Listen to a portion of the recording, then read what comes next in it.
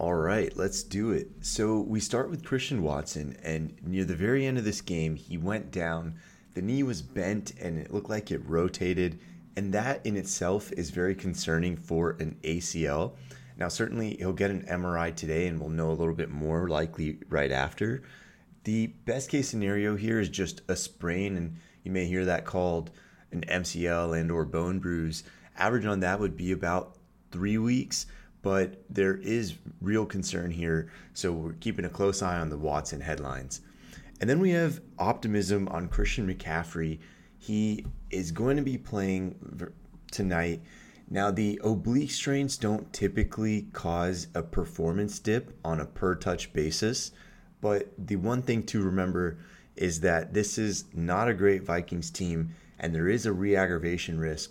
So typically, we do see players have fewer touches towards the end of games if the score is not close.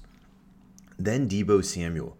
Now, he is out. He's dealing with what they called a hairline fracture. These pain from fractures goes down a lot over the course of about 3 to 4 weeks. So what we're expecting here is, of course, missing week 7, missing week 8, and then they have the week 9 bye. So I think Deebo Samuel probably comes back week 10.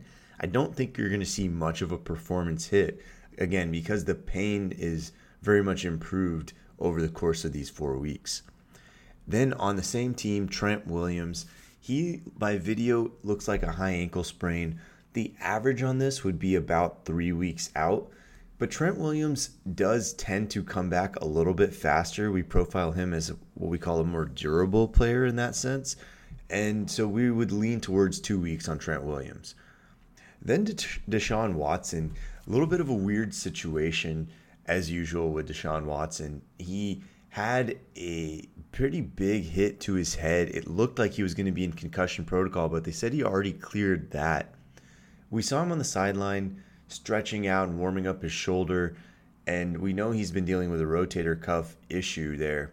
But overall, we don't have any firm reason to say that Deshaun Watson is likely to miss week 8. So I would lean towards him being back out there and available. Then Saquon Barkley, he hyperextended his elbow, but Giants fans can breathe a little bit of a sigh of relief in the sense that most elbow injuries, especially when players are able to return in the same game, don't cause any real missed time and don't cause much of a performance hit. Then we have Jerome Ford. Now, a little less optimism here. By video, it looked like a high ankle sprain, and he was wearing a boot after, which sort of more or less confirms the same.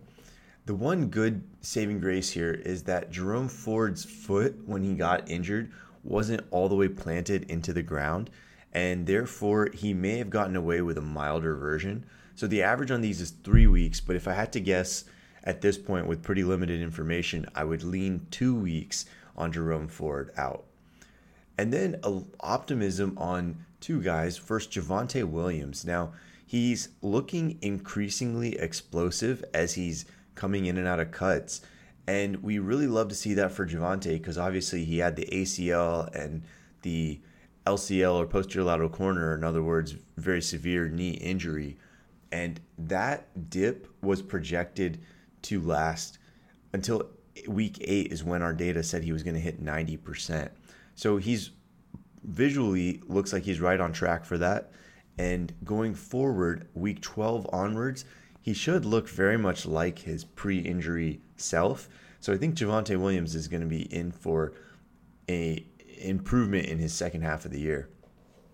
Then Aaron Jones. And Aaron Jones was actually out-touched by A.J. Dillon, who we know is not a particularly effective backup, but that is actually a pretty common theme when running backs return from a hamstring injury and they're on the older side like Aaron Jones is. So the first game back is usually a limited workload, easing them back in, but second game back and onwards is usually back to near full capacity. So we're expecting more touches as these weeks go on. Then Justin Fields. Now, Justin Fields, of course, dislocated his thumb. He was out this week. He will very likely be out week 8. It's really asking a lot to regain enough grip strength to firmly grasp and spin the ball just 2 weeks out. My expectation is probably week 9. Week 8's not totally off the table, but it just is not particularly likely. Then we have David Montgomery. Now, the Lions are coming up on their bye week, and with that in week 9, I am more or less expecting David Montgomery to be out week 8. Now, there's a chance some players would come back on this second week of this injury, which would be week 8, and they would take a numbing injection, wear some protective padding, and they would usually play with a performance hit as well. But David Montgomery, with them coming up on the bye, it sounds like he would probably go week 10 after the bye instead. And then DK Metcalf. Now, he missed his first game of his career, which is in itself very impressive. But Metcalf dealing with the 2 injuries, rib plus hip, is I think really what did him in. And the fact that he was able to return from the hip, which we're told is the real reason he was out this week, he was able to return from that in the same game last week. So it suggests to me it's more of a pain control issue, and that given his history of extreme durability, it would be a little surprising if he misses week 8 as well. And then Diontae Johnson, he was back. He looked pretty good. And Diontae Johnson is really showing us, similar to how Cooper Kupp did earlier this year, that when players come off of the IR for a hamstring strain, they're usually ready to go near 100%. The one thing to keep in mind is with Johnson, there is a 10% re-injury risk, and that's for the first 6 weeks of his return. So if he avoids that re-injury risk, he should look like this and should be very effective. But just keep that in mind in the back of your head. And then Austin Ekeler. Now, a little bit of a weird situation. He had the high ankle. He came back last week. He didn't perform great, which is kind of the typical for the first game back from a high ankle, especially for an older running back. And then in this game, by video, it looked like he had another low ankle sprain. So with that in mind, we do think that Austin Ekeler may have had a little bit of a performance hit there, and typically the low ankles don't cause so much of a performance hit, but they do split the workload more. So we're watching the coming practice reports for the week closely. I think Austin Ekeler is going to have a series of limited practices, getting this thing to rest up. And with that, I think if he does have those limited practices, you're probably going to see another split workload in week 8. And then Tyler Lockett. For Lockett played, he didn't have an injury designation, but keep in mind that he was playing with a hamstring strain that he was limited for at multiple points this week. And when that occurs, especially he's an older wide receiver, about 31 years old, he would be expected to have both an efficiency dip and a workload limit. So with that in mind, Tyler Lockett is probably going to be improving week 8 and week 9, but I think that partially explains his weak performance this week. Then Daniel Jones. This one's a little bit odd. He practiced in a limited fashion all week. He looked really good by video throwing the ball in practice footage, but he wasn't yet cleared for contact, and obviously that's key. And with this neck injury and the fact that he has a prior neck surgical history, that all together suggests that Daniel Jones, not quite there yet. My guess would be week 8, week 9, but it's hard to know for sure given that he's not yet cleared for contact. And then Kyren Williams, he was placed on the IR and is eligible to come back week 12 because they have the week 10 bye. So that would be my expectation, but because this is likely a high ankle, you're usually seeing a performance dip when players return. Then Pat Freiermuth, unfortunate news, he was injured with the hamstring, and it sounded like a moderate severity hamstring if he was able to return in about 3 weeks initially, and then re-injured as he was trying to work his way back. So IR, again, with these, most of them are ready to come back at near full strength once they're off the IR, and you just saw that with Cooper Kupp. So that's my expectation, but because he's had the re-injury, there's going to be about a 20% re-injury risk for the rest of this year. Then Zach Charbonnet, dealing with a hamstring strain, we have really no information to go off of other than that he didn't practice at all this past week. My guess, based on the average of these being 2 to 3 weeks, is that he sits this week as well and then returns the following. But it's really hard to know. We'll have to be following practice reports on this. Then Jimmy Garoppolo, he was sent to the hospital, had a reassuring evaluation, and there's that basically implies that there wasn't any major fracture, there wasn't any organ injury, and those are kind of the biggest things that you look out for when someone's sent to the hospital for a back issue. So with Jimmy Garoppolo, I'm optimistic that he plays week 8, but we'll be following practice reports pretty closely here. Then Kyler Murray. Now, my thought is Kyler Murray probably returns week 9. When they open up the 21-day window for a player like Kyler Murray, they usually tend to take nearly all of it. So Kyler Murray has a good chance of coming back week 9. I think week 8 is probably pushing it, which a bad team with a young franchise quarterback is not likely to do. You add in for his performance that quarterbacks don't typically see much of a passing hit when they come back from an ACL, and that gives us some optimism, but they do see a pretty big dip in their rushing, and at least for the fantasy football perspective, that's probably why you're most interested in Kyler Murray at this point. So it would be a little hard for me to really have a lot of faith in Kyler Murray straight out of the gates. And then a couple of Bears running backs, Khalil Herbert, he is, of course, on the IR, so expect to see him back after that window. It opens back up, but with a performance hit because it's a high ankle.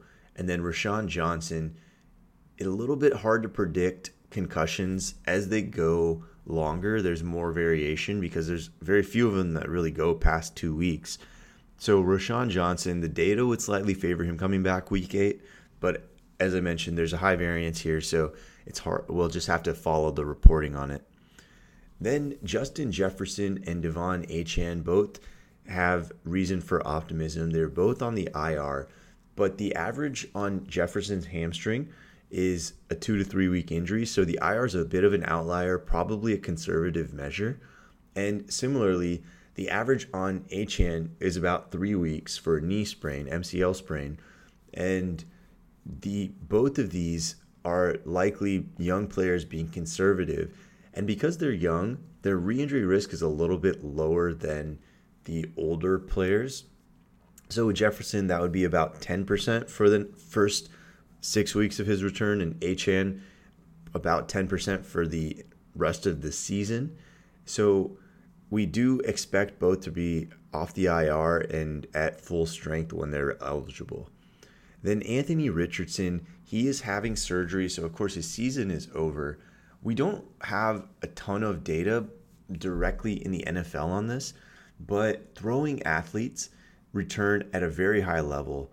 About 90% of them are able to come back to their pre-injury level of sport. So we have reason for optimism on Anthony Richardson, and this isn't something that involves the stability of what we think about with the typical shoulder joint. It is part of the shoulder, but there's basically 2 joints there, and this is the less concerning one. So Anthony Richardson, we don't feel that this is a real re-injury risk going forward. Then 2 Bengals that both have reason for optimism coming out of the bye. First, obviously, Joe Burrow. He looked like he was getting more mobility, and now he's about 6 weeks from that re-injury that it had occurred earlier. So with Joe Burrow, that gives us a lot of reason for optimism. He's going to be improving consistently, but also most notably that re-injury risk is going down week by week, and particularly now. So with Joe Burrow, we have, again, a lot of reason for optimism. And then with T. Higgins, we look at his rib injury as one that does improve pretty quickly. So coming off of the bye and the 2 weeks before, T. Higgins should look more like his pre-injury self. And then my Texans, Tank Dell and Robert Woods. Tank Dell was in the concussion protocol. He will likely be back this coming week without a performance hit. And then Robert Woods, like T. Higgins, played last week before the bye, but was dealing with a rib injury that typically dropped performance, especially for older wide receivers. And he did score a touchdown. He looked reasonable, but he should be back at near full strength this coming week. And then one interesting one, Jalen Ramsey. So we found out a little bit more about Ramsey. They opened up his window, and my suspicion is week 9 is a reasonable target for him. With Jalen Ramsey, they're saying that the reason they were able to open him up earlier than the average meniscus repair is because of the location of the tear, meaning it was more well vascularized and as a result heals a little quicker.